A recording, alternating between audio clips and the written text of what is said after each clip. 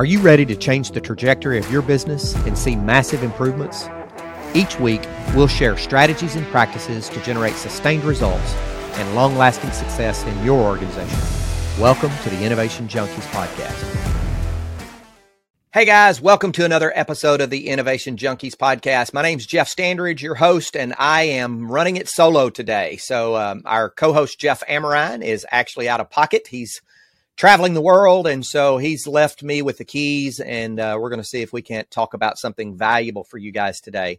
The topic I want to talk about is what I call feedback without fallout. Feedback without fallout. How many times have you had to have a difficult conversation with someone as a leader, or maybe even as just a colleague or a peer? You had to have a difficult conversation with someone. You didn't know how to have that conversation. You stressed over the conversation, and then no matter how much you prepared for it, you ended up doing it less optimally, and it ended up going badly. Well, that's happened to me a number of times. And so I want to talk a little bit about an example that someone shared with me in a real life scenario some 25 years ago. I was a young leader within a rapidly growing publicly traded company. And this lady probably was about 10 or 15 years my senior. She had far more experience in the corporate world than I, and yet for some reason she ended up working for me versus me working for her. And as I've shared in other episodes before, I always have a regular touch base meeting with all of my direct reports. Depending on the person and the scope of responsibility they have, that might be a biweekly meeting. It might be a weekly meeting. But in this particular instance, this person came to my door, and she knocked on the door, and she said, "Hey, Jeff," this was outside of our regular touch base meeting, I should add as well. She knocked on the door and she said, "May I give you some feedback?" And I said, "Sure, come on in." And truth be told, I probably had my back to the door and didn't readily turn around. I probably shouted that over my shoulder as I was very, very young and early stage leadership career. But she just sat quietly and waited for me to give her my attention. And when I did so, she shared, "I'd like to share with you what I'm observing. I'd like to tell you how it makes me feel, and I'd like to tell you the impact that it's having. And then I'd like to give you a chance to respond." And she then began. When I come in for our regular weekly touch base, and I begin to share where I am in certain projects and milestones, where I'm having delays, where I'm having struggles, where I need assistance, I begin to observe a tilting of the head, a glazing over of the eyes, and I began to then observe a frequent checking of the watch. That makes me feel like my job's not important. It makes me feel like I'm not a valued member of the team, and it makes me feel like I want to look for a job somewhere else. The impact that it's having is that I have floated my resume out across a number of different positions where I feel like I might be suited, and I have an interview tomorrow. Now I'd like to give you a chance to respond. As you can imagine, I was taken aback. I was flabbergasted. I didn't really know what to say. She had completely disarmed me. She had taken all of my arrows away.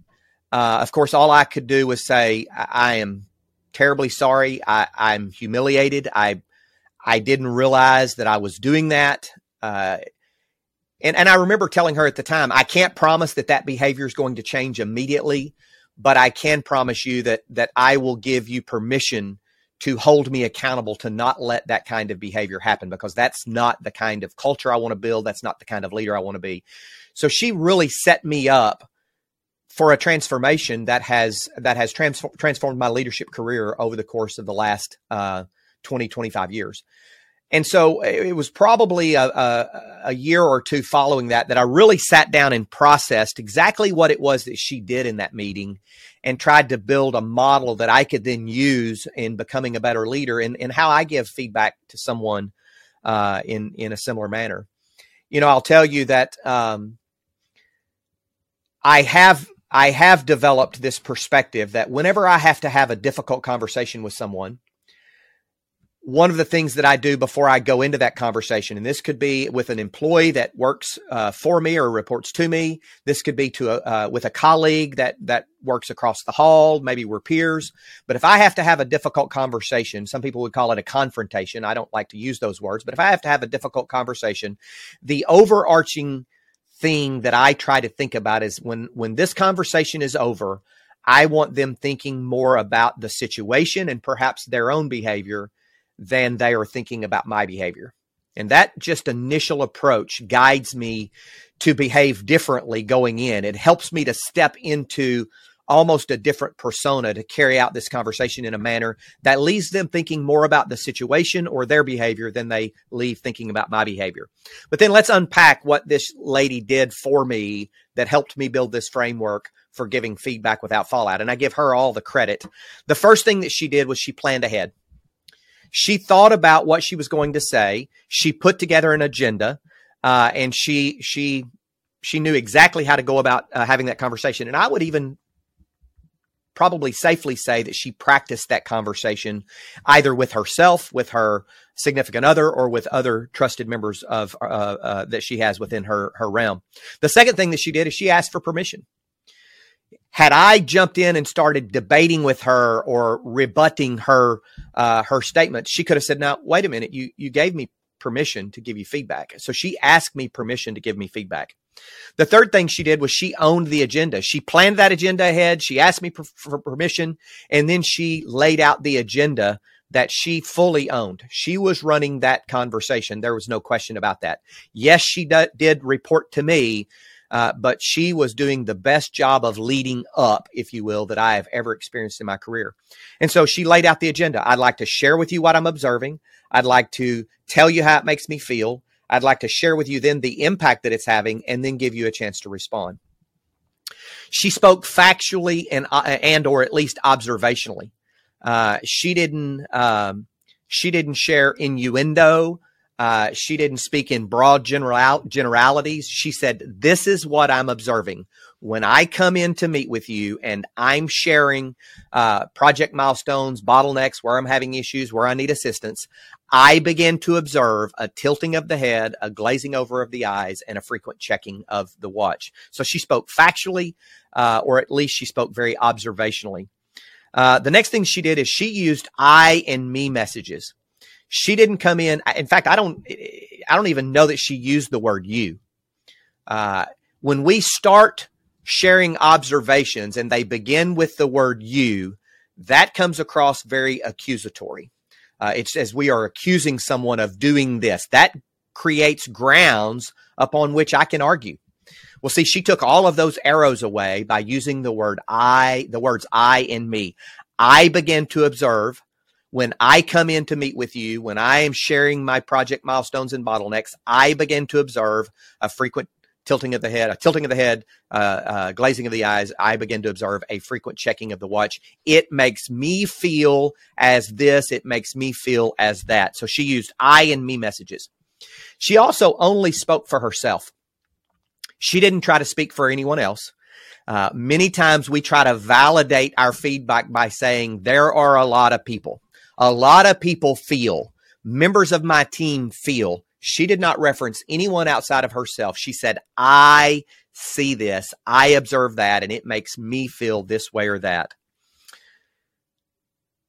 And then the next thing she did was she shared the impact. Now, in a business conversation, this was a personal and a business conversation. So it was very prudent and appropriate for her to talk about how it made her feel and the impact it was having.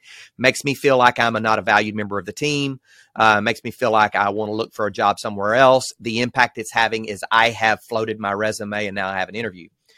And I understand in some business settings, we may not want to talk about how it makes me feel, but we should be willing to talk about the objective impact it's having. She could have stopped short of saying it made me feel this way or that. She could have just said, I want to share with you the impact it's having. And as a result of that, I have floated my resume and now I have an interview. And the final thing she did is she allowed for dialogue, discussion, and just opened up after she finished her agenda. She just said, now I'll give you a chance to respond. And then she shut up and she waited for me to respond. And the only way I could respond, because she had taken all of my arrows away, she didn't accuse. She only spoke for herself. She spoke factually and observationally. She had gained my permission. The only thing that I could do was say, I am so terribly sorry. So when you're thinking about the next conversation that you need to have with someone, whether it's with a leader that you're trying to have, a conversation with a leader that you're trying to have because of some feedback you need to share with him or her, or maybe it's with a peer in the organization, a family member, a spouse or significant other, a child or a teenager or what have you. Think about what this lady did for me, the framework that she created. She planned ahead. She knew exactly what she was going to say ahead of time. She gained my permission. She asked for and gained my permission. She built out and owned the agenda, and she communicated that agenda to me. She spoke factually and observationally. She used I and me messages. And I like to say she used the word I and me 3 to 5 times more than she used the word you. And I'm not even sure she used the word you. She spoke only for herself. She owned what she was observing. She owned her feelings. She didn't try to validate those by bringing other people in. She only spoke for herself. And then she allowed for dialogue, discussion, and resolution of the issue. Feedback without fallout. My recommendation is that you give this a conversation, or you give this conversation style and this conversation framework a test when you're getting ready to have your next difficult conversation. Leave them thinking more about the situation or their behavior than they walk out of that conversation thinking about your behavior. That's it for today. This has been another episode of the Innovation Junkies podcast. Thanks for joining.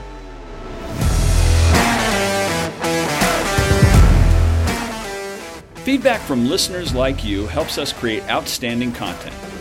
So if you like this episode, be sure to rate us or leave a review. Also, don't forget to subscribe to get the latest growth and innovation strategies. Thanks for tuning in to the Innovation Junkies podcast.